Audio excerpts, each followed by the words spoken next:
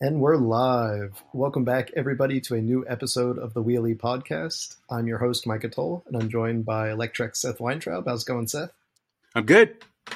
Awesome. And we have a pile of new e-bike and e-scooter and e-moto and other interesting light EV stories to go through from the past week. It's quite a diverse offering this week. We've got some interesting news about Harley Davidson's e-bikes being sold off, some big e-bike philanthropy projects, working undercover as an e-bike delivery rider.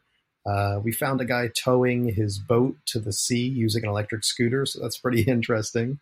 We're going to have some reviews coming up, and then a couple electric motorcycle stories from Rivid and Kawasaki before finishing it off with an interesting little Japanese kei car coming to the U.S. So where are we going to start this week, Seth? All right. Harley Davidson's e-bike company sold off in surprise deal, planning U.S. production.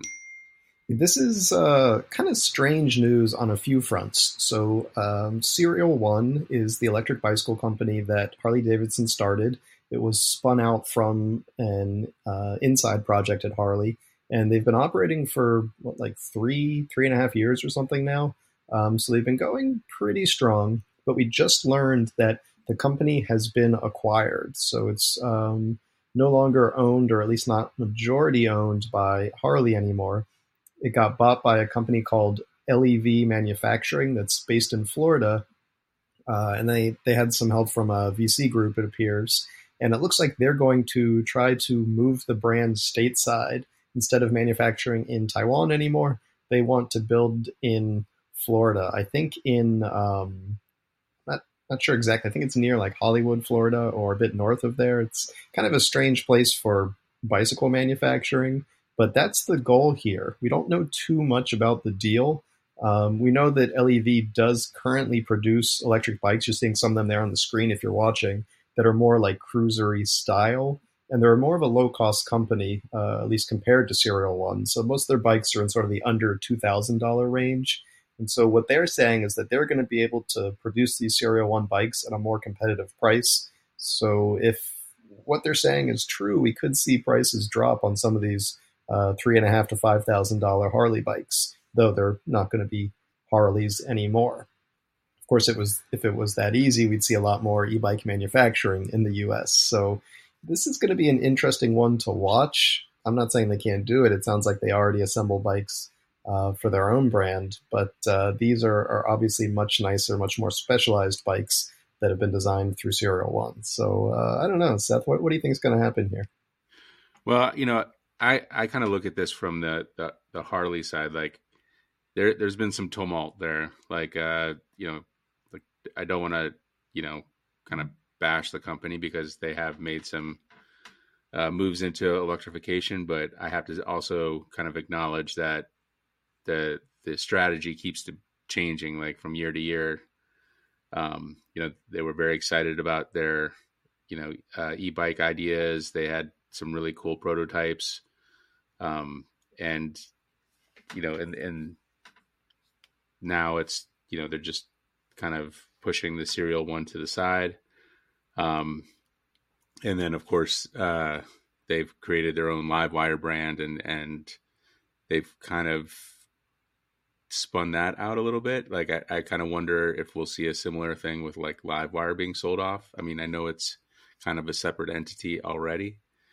I just think that I just have to imagine that, somewhere in some Harley boardroom in Milwaukee, there's a fight between like the young guys and the old guys. And the old guys are like, we're making hogs and, that's where we made money since, whatever. And the new guys are like, but, like we have to evolve and we have to make new stuff and we have to do cool stuff. And it's to me, that's kind of what I see from the outside. As far as the Serial One, if they can get the price down, that would be fantastic. I loved every ride I've taken on any Serial One bike. I think they're great bikes. Unfortunately, they are at a price point that it's like, like you have to like really think about it. You have to really want one of these things. I think we usually see them around $5,000 or more, and they're kind of like class class 1, or I think there's a class 3 as well. So, um, from that side, I'm a little bit disappointed in Harley not kind of seeing this through. But if this new company can build them in the U.S. and does a good job, clearly they have a good marketing team because they have the short ladies working the bikes over there. So I don't know. We'll see. I don't know what to make of this yet. I think definitely a wait and see approach. But I do have to say I'm a little disappointed that Harley's not seeing this through. Yeah, it's definitely one to watch, though. You make a good point with Livewire there. I mean, they're definitely investing heavily in bringing Livewire to profitability, which it's tough right now. Though I mean, the whole electric vehicle space, especially in the motorcycle market, which lags about a decade behind the automotive market. Mm-hmm. So they're putting a lot of effort in there, and it could be that they couldn't babysit too many light electric vehicle companies at the same time. Right. Yeah. All right. Let's move on here. Electric e-bikes rose to the top of sales, and now they are giving it all away.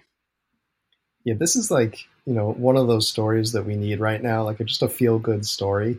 And so I was excited to report on this. Electric e-bikes, they're one of the top-selling e-bike companies in the US. They actually have the top-selling model, the Electric XP 3.0, and they're known as a budget brand. They got there by selling decent bikes at a really good price. They've got 2 models under $1,000. And so, they've really risen up through the market to the top now. And what they're trying to set as an example is not just designing a business that, makes a good profit, but being a company that actually gives that back. So I was interviewing the CEO, and he was talking to me about, how he's always been interested in conscious capitalism, which is about, a company has to make a profit, but that it shouldn't be purely profit driven, and that there should be, ethical considerations in that as well. And so what I've learned is that electric is actually leading the industry, not just leading, but dominating in terms of their philanthropy wing.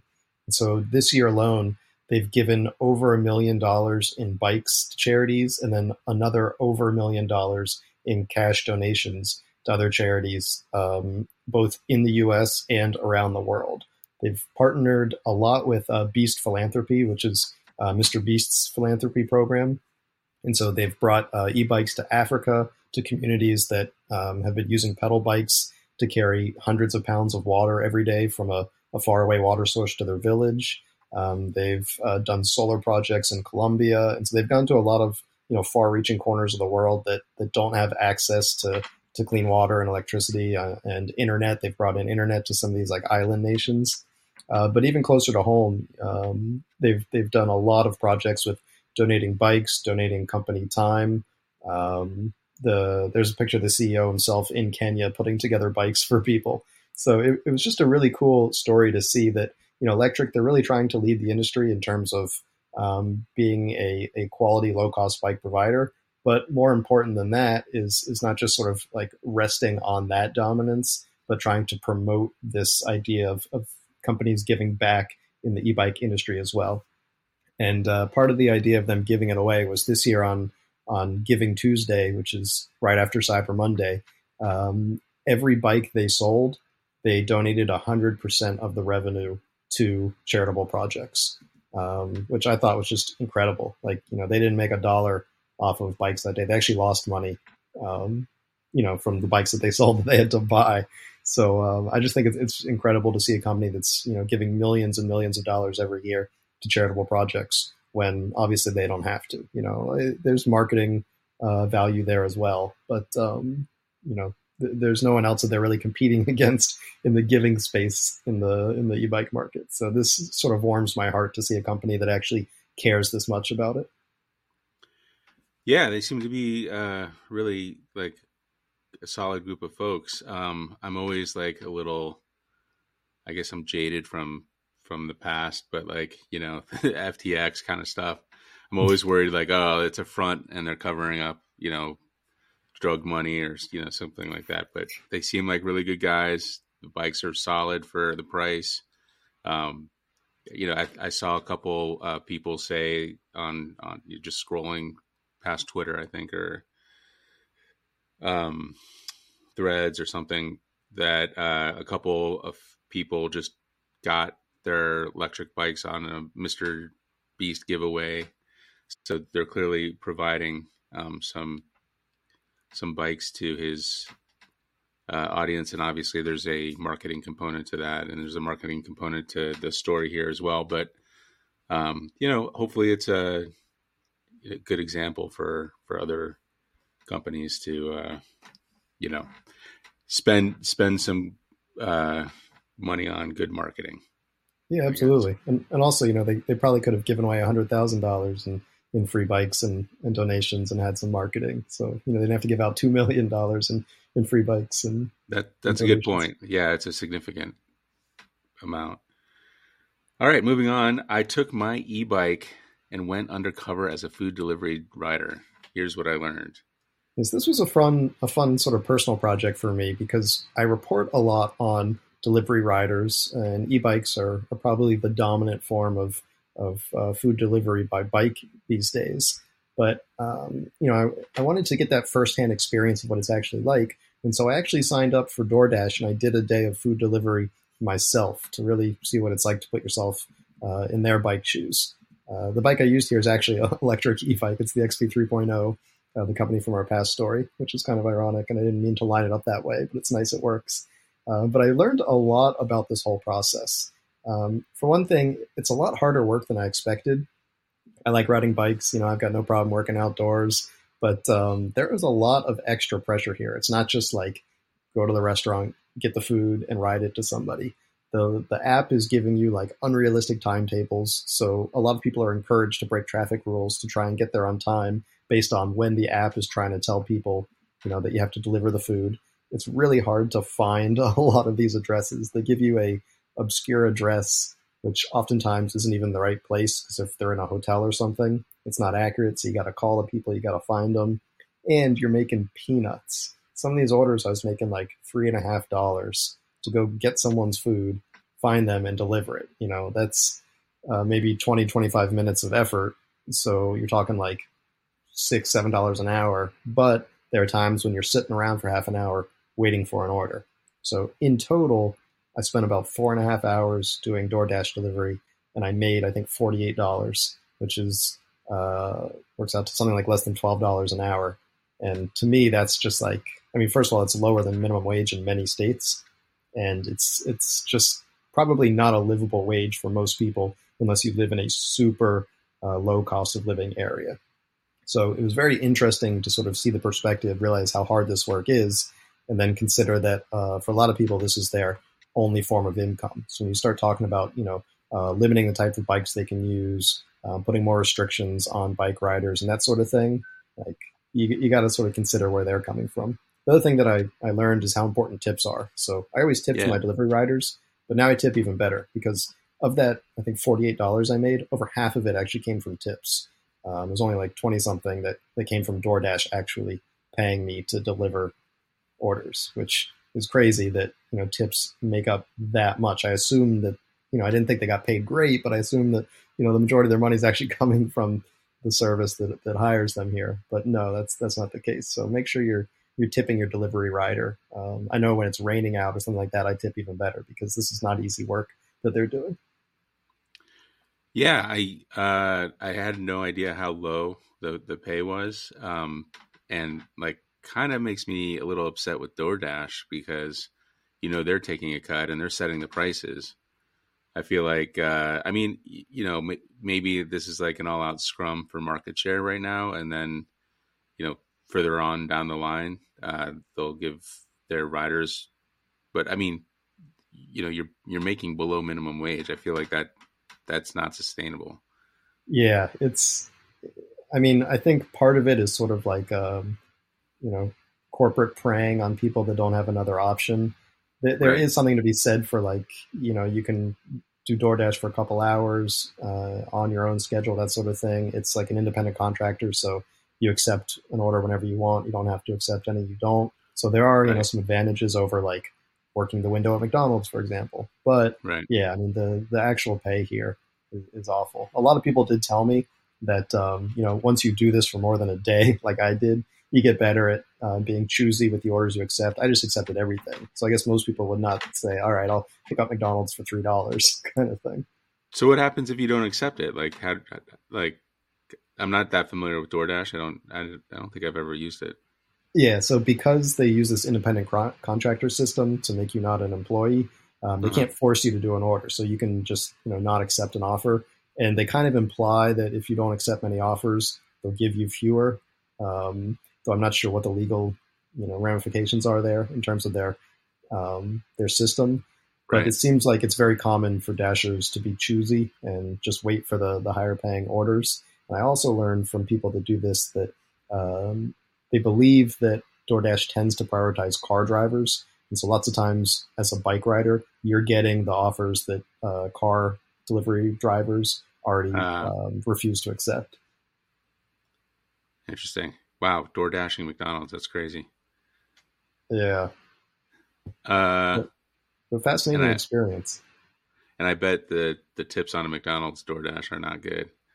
Yeah, yeah, definitely. In fact, Uh, when I order food, I usually tip in cash because I worry that the app is going to like take some of it, or they'll use part of it towards their pay, or right. they'll pay taxes even on a few bucks. But no one tips cash in like the dozen or so deliveries I did. The people that did tip did it through the app, which I guess is Yeah. easier. And it does make me wonder That's how much they skim off because I mean, DoorDash says I got this much tip, but who knows? They're the yeah. And middleman. then of course Uncle Sam also takes their cut. So Yep. uh, that's I have to say I'm a little bit disappointed about that. But Yeah. thanks for showing us what we're looking at here. And if I do get a DoorDash, I'm going to make sure I tip pretty well, especially if it's a biker. Yeah. Yeah. They do hard, honest work, and they deserve it. All right, let's move on here. Who needs a truck? Man tows boat with a tiny electric scooter. Yeah, this is a kick scooter, even not like a Vespa scooter. This was on the news in Australia, went a bit viral. Of course, it's Australia, where a guy is towing what looks like, I don't know, a 10, 12-foot John boat behind a standing electric scooter, like a Lime type scooter. It seems to be a consumer one. But basically, he just tied it to himself. I guess he tied the trailer with a belt to his waist, which highly not recommended. Like the definition of do not try this at home, kids. But I guess it was pretty flat, and he towed it like 5 miles from his home to the local beach, and that's how he like puts his boat in. Which is just partly kind of a funny story. We've occasionally seen other instances of people towing boats with scooters, but also it highlights just how effective and versatile some of this micromobility is. Like, a lot of people think you need a truck if you want to take a 10, 12-foot boat out to the beach. But it's entirely possible that a much smaller electric vehicle like a scooter can do the job. Obviously, if you have big hills that you need to either go up and you need the motor power or go down and you need the brakes, then this is probably not the best scenario. But in this case, if you live near the coast and it's pretty flat, I mean, literally like a $300, $400 cheap electric scooter can do the job. So it's kind of a funny story on the one hand, but it does highlight just how versatile and effective very small light electric vehicles can be. I'm not sure I would tow a boat like this with a scooter. I don't know about you, Seth. First of all, I think you definitely would. I know you, Micah, and I think I'm actually surprised that that's not you doing the pulling right there. I also, like they have very light boats. My father-in-law's got a little sailboat thing that he actually tows around himself, like he like walks it out onto the beach. So I guess this makes sense. It's a lot smaller than the thing that this guy's pulling around, but yeah, I mean it makes perfect sense. Anything that you do on your walking can be done with a scooter, can be helped to be done with a scooter, and I think this is a pretty good use case. Like maybe scooter trailers should have trailers should have scooters built into them, or the mechanism to do something like that. Um, Further along in the story, there's a great picture of a guy with one of those mobility scooters pulling a huge boat, and I can't even tell if this is real or not because it seems hilarious. And there's even like a rollerblader that looks like he's towing in the second picture, which makes it even more hilarious. But yeah, why not? Like all these things work pretty well. Um, these are high torque little electric motors. Why not use them in the trailer hauling area? I kind of feel like that, in inventory work, when you have those like big boxes, there's a lot of those like self-powered, uh, you Like pallet lifter carts. things. Yeah. Yeah. Kind of feel like they're in the same neighborhood as this, but I'm all for it. Obviously if you hurt yourself, it's not my fault, but, uh, otherwise you're good. Yeah, it's fun to see just how effective some of these things can be. Yeah, for sure. All right, moving on. This one's mine. Van Powers Urban Glide Ultra going Dutch for Black Friday. So, Van Powers is, they sent me an offer to review this bike. Um, you know, I'm kind of out of my commuter bike. Is a 2017 Rally Redux IE with a Broza motor that the belt broke in the motor, and I haven't gotten around to fixing it yet. So I was like, oh, this would kind of fill that niche, and it did. So Van Power sent me the Urban Glide Ultra. Specs on it are pretty simple here.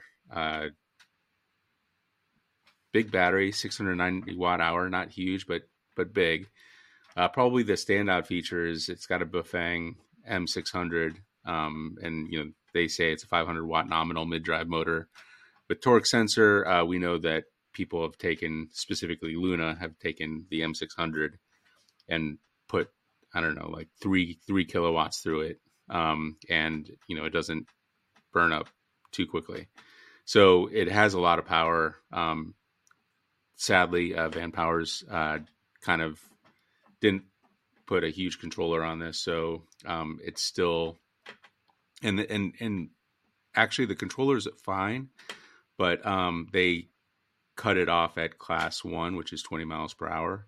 Mhm. And this thing has like so much more power. So like, I would be pedaling, and I always ride in the highest pedal assist mode, and I would go 0 to 20 like really quick, and then right at 20 it would just be like this cut off, Yeah. and then I would go down to 19, and then it would power up again, and then off and on and off and on and off and on, and that's on a flat. So that's a little bit frustrating to me. And I called them up and I was like, you got a great bike here. Tell me how to unlock it so I can go 28 miles per hour. And they're like, doesn't do it. So I was like, all right, fine. So I use this for my daily commute for a week. It's fantastic going up hills. The Bafang M600 is a great, high torque motor. This has got a torque sensor in it. And they're selling the whole thing for $2,000. I can't tell if it's still Black Friday price, but I guess I could click through and find out. That's pretty good. Yeah, it's a solid deal. Um, And you have on your commute a fairly lack of bike lanes, right? How do you feel riding in the street with this bike? Yeah, so that's the problem. Like, I love the fact that I can go 28 miles per hour on class 3 e-bikes, and this one does not go that fast. So at 20 miles per hour, I do feel a little, it went up a little bit in price. I do feel a little bit susceptible to cars like going around me. And, it's super frustrating because the bike has the power. It's just they made a pretty low cutoff. Other Yeah. specs on it, it is a little heavy at 70 pounds for a commuter bike. I probably would have, it's a solid bike. It's got a step over frame, so they put a lot of weight into that joint there, that big joint that the front and back half of the bike have to kind of go through this one little area. Yeah. But it is a little bit heavy. Looking at this bike, I would say, hey, this is probably a 55-pound bike, and it's 15 pounds heavier. It's got a big battery, obviously. One nice thing is the suspension is not, a lot of cheap Chinese bike companies put the worst suspension on a bike possible, and just to say that it has suspension, the suspension actually works. It works well, and then they have a Zoom seat post suspension that also works really well. So it was a very smooth ride. As I said in the review, I think the tires were a little bit unimpressive. I think they're Kendas. I would have loved to seen Schwalbe Big Bends on there, like on my other bike. Tektro brakes, so no complaints about the brakes at all. Nice bright display. A lot of really good solid features for a $2,000 bike.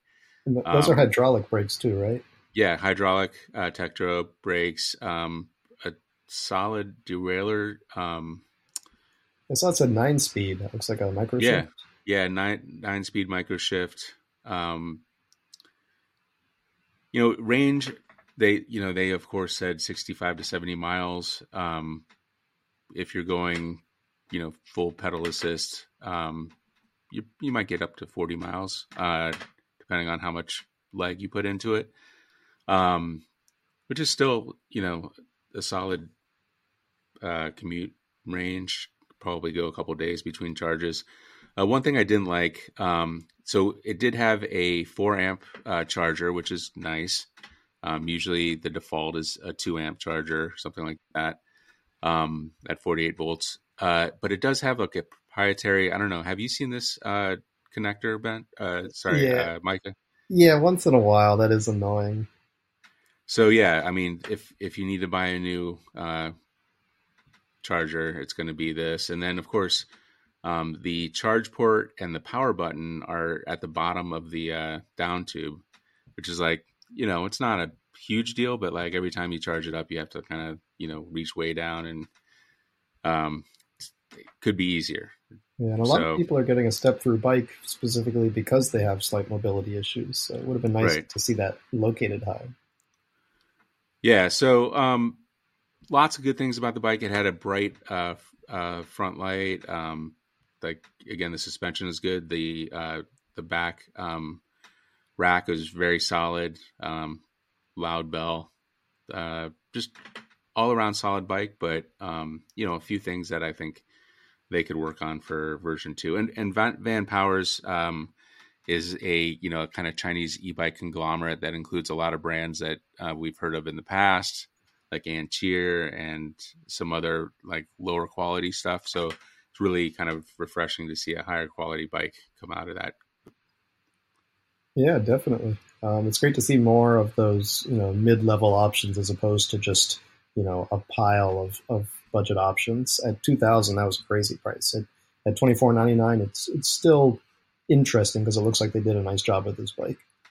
Yeah, and this is clearly a Dutch style e-bike, and I did some research on Van Powers, and I saw that they tried to label this bike or call this bike the Gazelle previously. Oh. So I'm sure that didn't go over well in the Netherlands. But if you're looking for a Dutch style e-bike, you're looking at the Gazelles, and those typically start around 3,500. So, you're saving $1,000 or $1,500 by going with this, and you're not losing. You're not missing out on much. So, I just thought that was interesting about this bike. Yeah, but sorry, go on.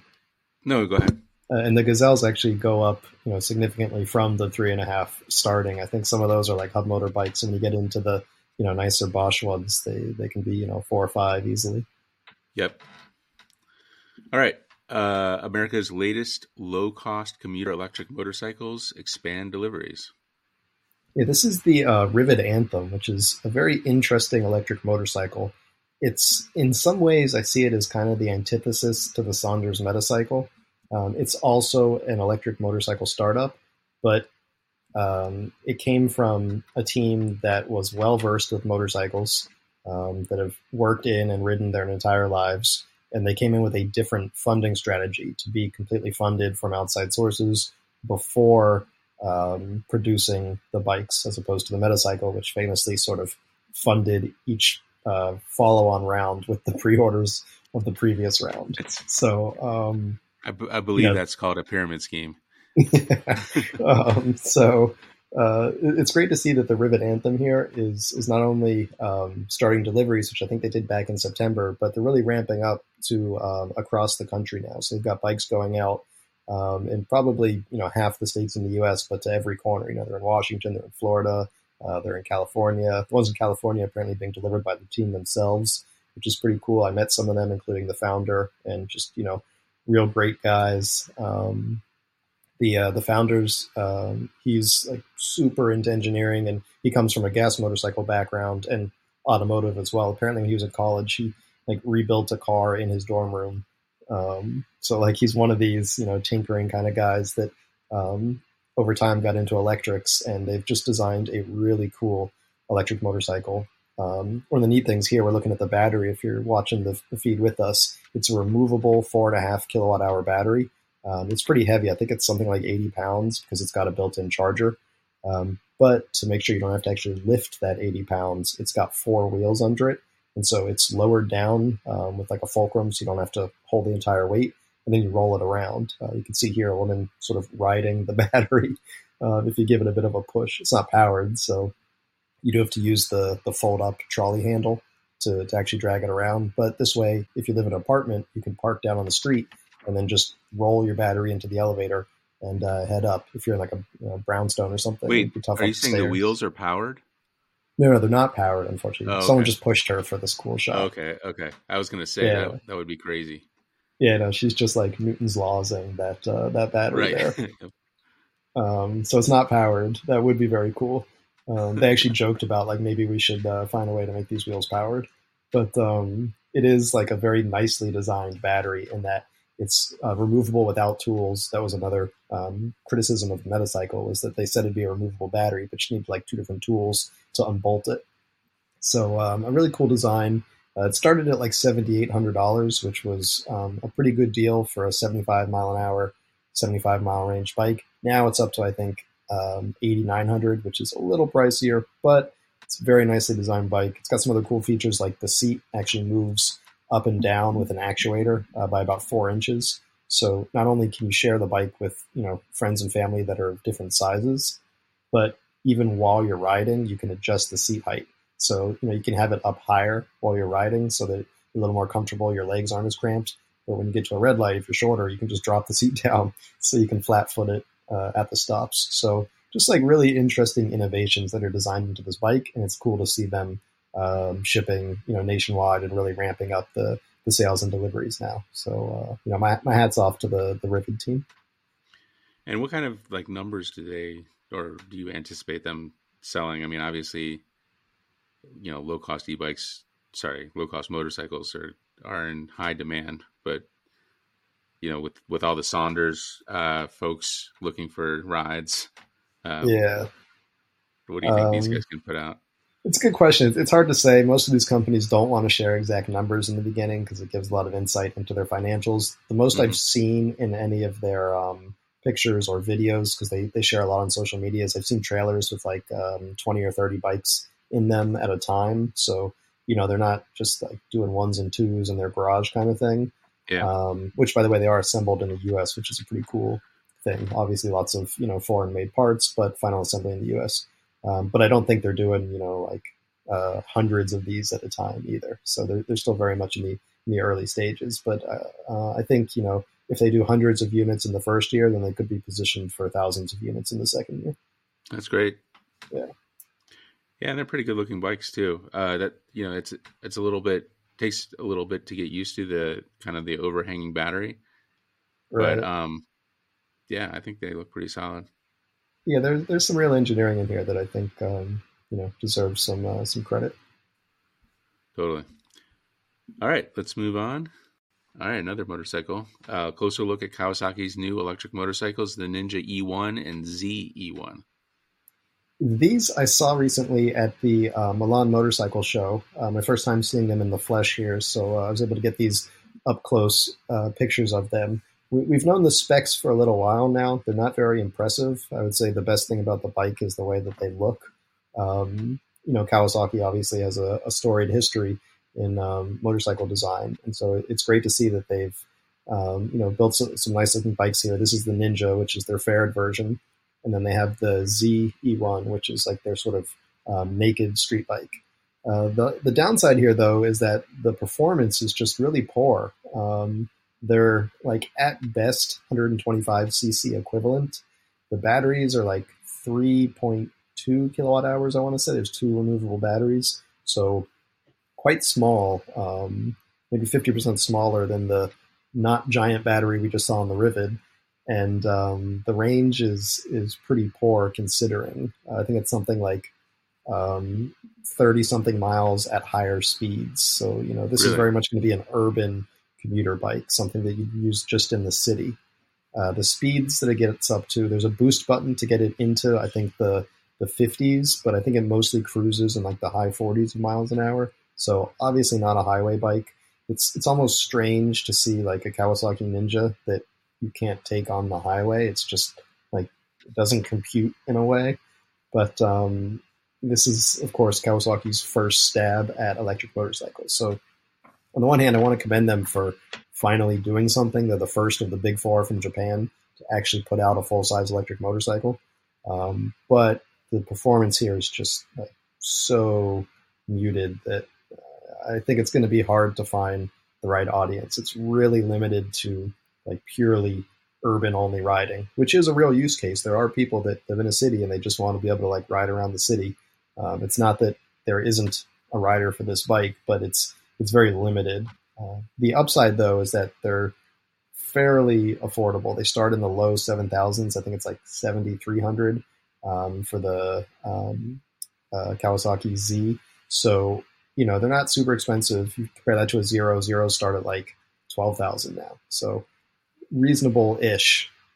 Obviously more expensive than a combustion equivalent, but as far as the electric motorcycle market goes, they're not gouging there. Obviously, they're not spending a lot of money on batteries either, but reasonable-ish for the electric market, I would say.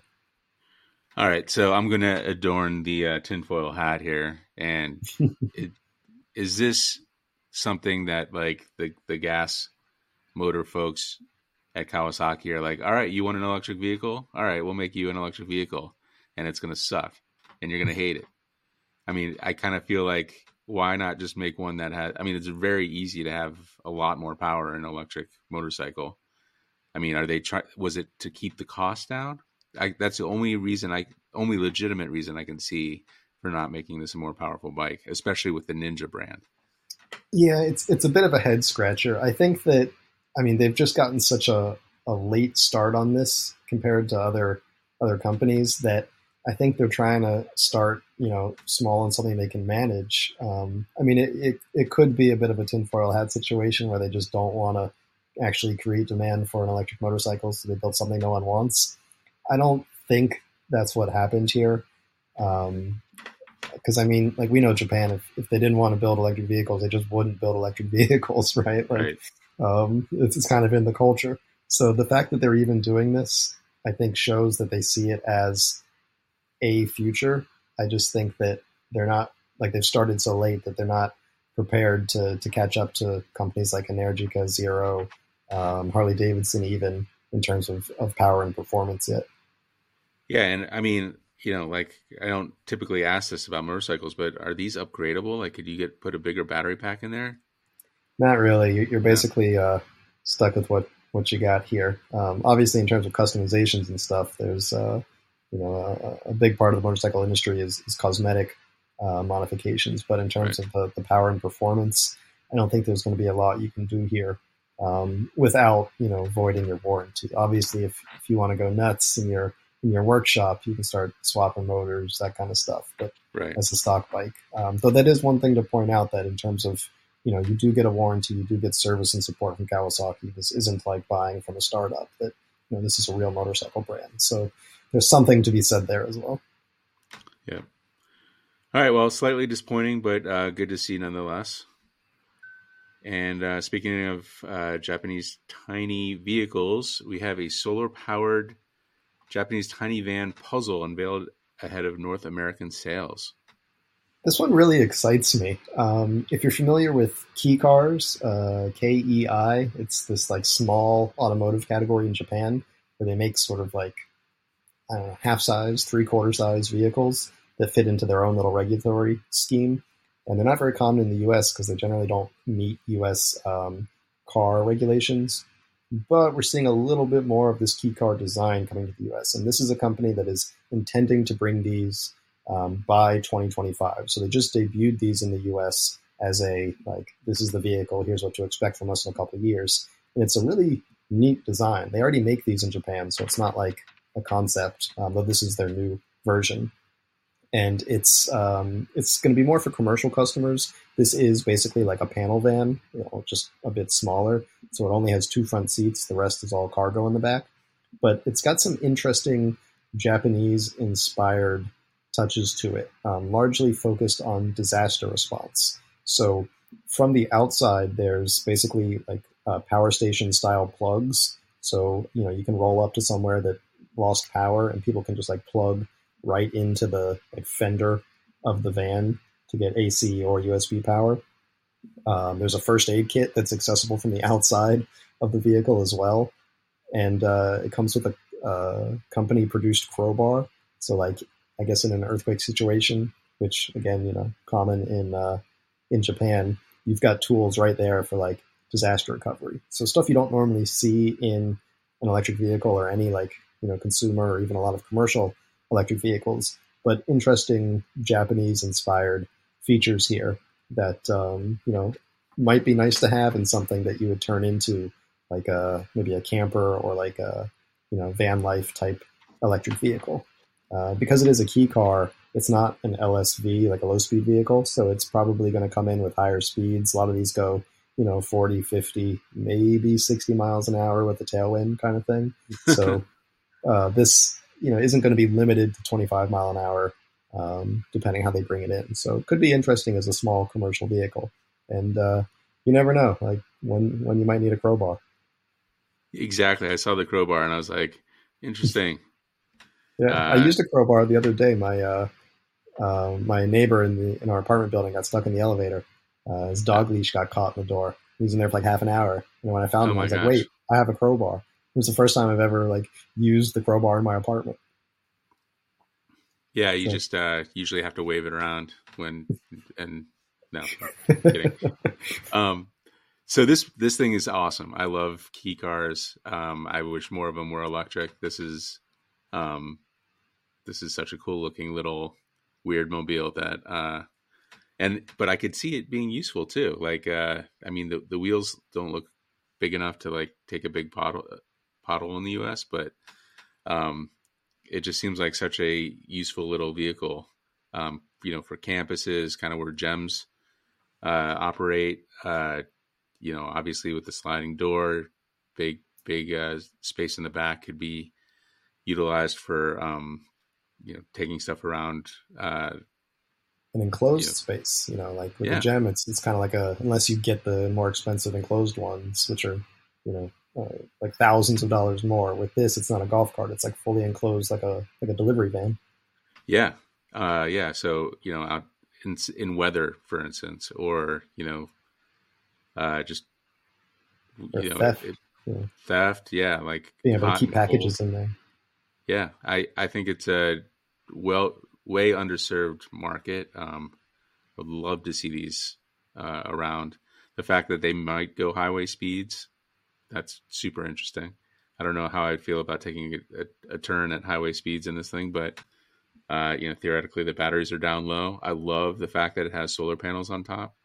Just sitting out in the sun, probably doesn't have a huge battery. Those panels probably add like a significant amount of range, especially if it's not being used a lot. So, and then of course, having outlets for other stuff, emergency situations. Pretty awesome. Do we know how much it's going to cost to get one of these over here? No, there's a lot of details that just haven't been released yet. So pricing, even things like, speed and such, we don't really know yet. So a lot of the most interesting details we're still waiting for. They've got a few years to figure that out because they're aiming for a 2025 US launch. I think we need to review this, man. Yeah. Like we need to be like on the forefront because I think this is a cool little category. And maybe, Yeah. like this coming to the U.S. will bring others as well. And theoretically, Japan will get around to electrifying their key car fleet, which, by the way, are all awesome. Like, I just love all those little cars. They're so cool. Yeah, absolutely. There's a real place for that kind of stuff in urban and suburban applications. I don't know, like you said, I don't know if this will go highway speeds or if I'd want it to, but having a small urban vehicle that can even go 45 miles an hour for when you're on a bigger road is a big advantage. All right, let's hit the comments. We got a bunch from TLL. Catching up on the LEV and the Harley convo. Lots of faith in the LEV leadership to take on this new tech level for their rental and entry level fleet. That's right. They do rental stuff. That is a good revenue stream. So didn't think about that. Harley obviously doesn't have their own rental stuff. So the fact that that's built in might be a good thing. Excited to get my new Ejo Ace. I had an Ejo way back in the day, a folder. It was pretty good.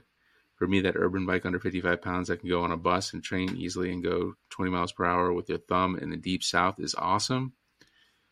Yeah, that's the dream, man. In an urban environment, the speed limit is 35 is so much more safe in reality and perception, especially off the E-line. All right, suspensions are worth it. Two things I look for in a rigid fork. Recyclery are most common to clamp PVC tubes in the fork to make it a rigid fork.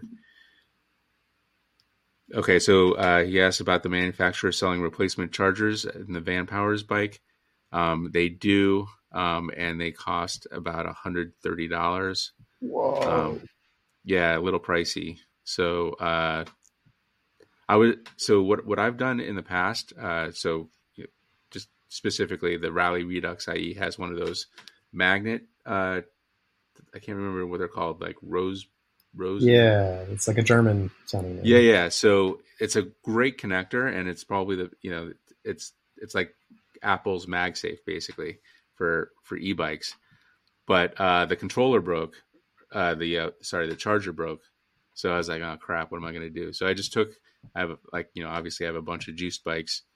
I took one of the juiced, 52 volt chargers, cut it, and then cut the charger, and then just connected the power lines. And it doesn't look great, but it charges just fine. So maybe that's the solution here. Theoretically, like, why not just make a universal charger? That would be nice. Yeah. Micah, why don't you start an e-bike company or design one with a manufacturer? It's a good question. We should do something like that. Yeah, there's something to be said for like being brand agnostic and not that's true. Yeah, doing we don't your want own. Let's see. Here's a good question. Did you get to keep the container when you got the electric earth moving equipment? Yes, that's from a story that'll probably be in next week's podcast. I got a container full of earth moving equipment. So a lot of people ask me if I got to keep the container. It's not like an Amazon package where you get to keep the box. I had to buy the container. So I do have it, but it was not like thrown in free with the shipment. I bought the container. And what are you going to do with the container? Actually, today, hopefully, I'm going to be putting solar panels up on it and turn it into like a solar powered off grid charging box for my e-equipment. Yeah. That's awesome. Yeah. And another story we'll look forward to. Yeah. It's going to have AC and everything. I mean, that's the plan. We'll see if it works. All right. E-bikes and scooters displace 4 times as much demand for oil as all the EVs in the world, but these motorcycles are a stretch. And ki in Japanese is pronounced K cars. Oh, is it really? Oh, that's what happens when you read words and you don't hear them pronounced. In Japan, they had a different pronunciation. It wasn't K. It was like somewhere between K and ki. It was like K, ka, cars. I don't know. Anyway, let's see. We have Run Horse EV Global saying, I am a low-speed electric vehicle manufacturer. We'll have to check it out. And finally, we have Bri the Bike Guy saying, "Sup guys, smash the like button." So if you're watching this on YouTube, yes, smash the like button, and more importantly, subscribe and all the other things. You want to take us out? Awesome. Just like Bree said. So, yeah, thanks, guys. It was great having you here, and we look forward to seeing you in another 2 weeks for the next episode of the Wheelie Podcast. See you next time.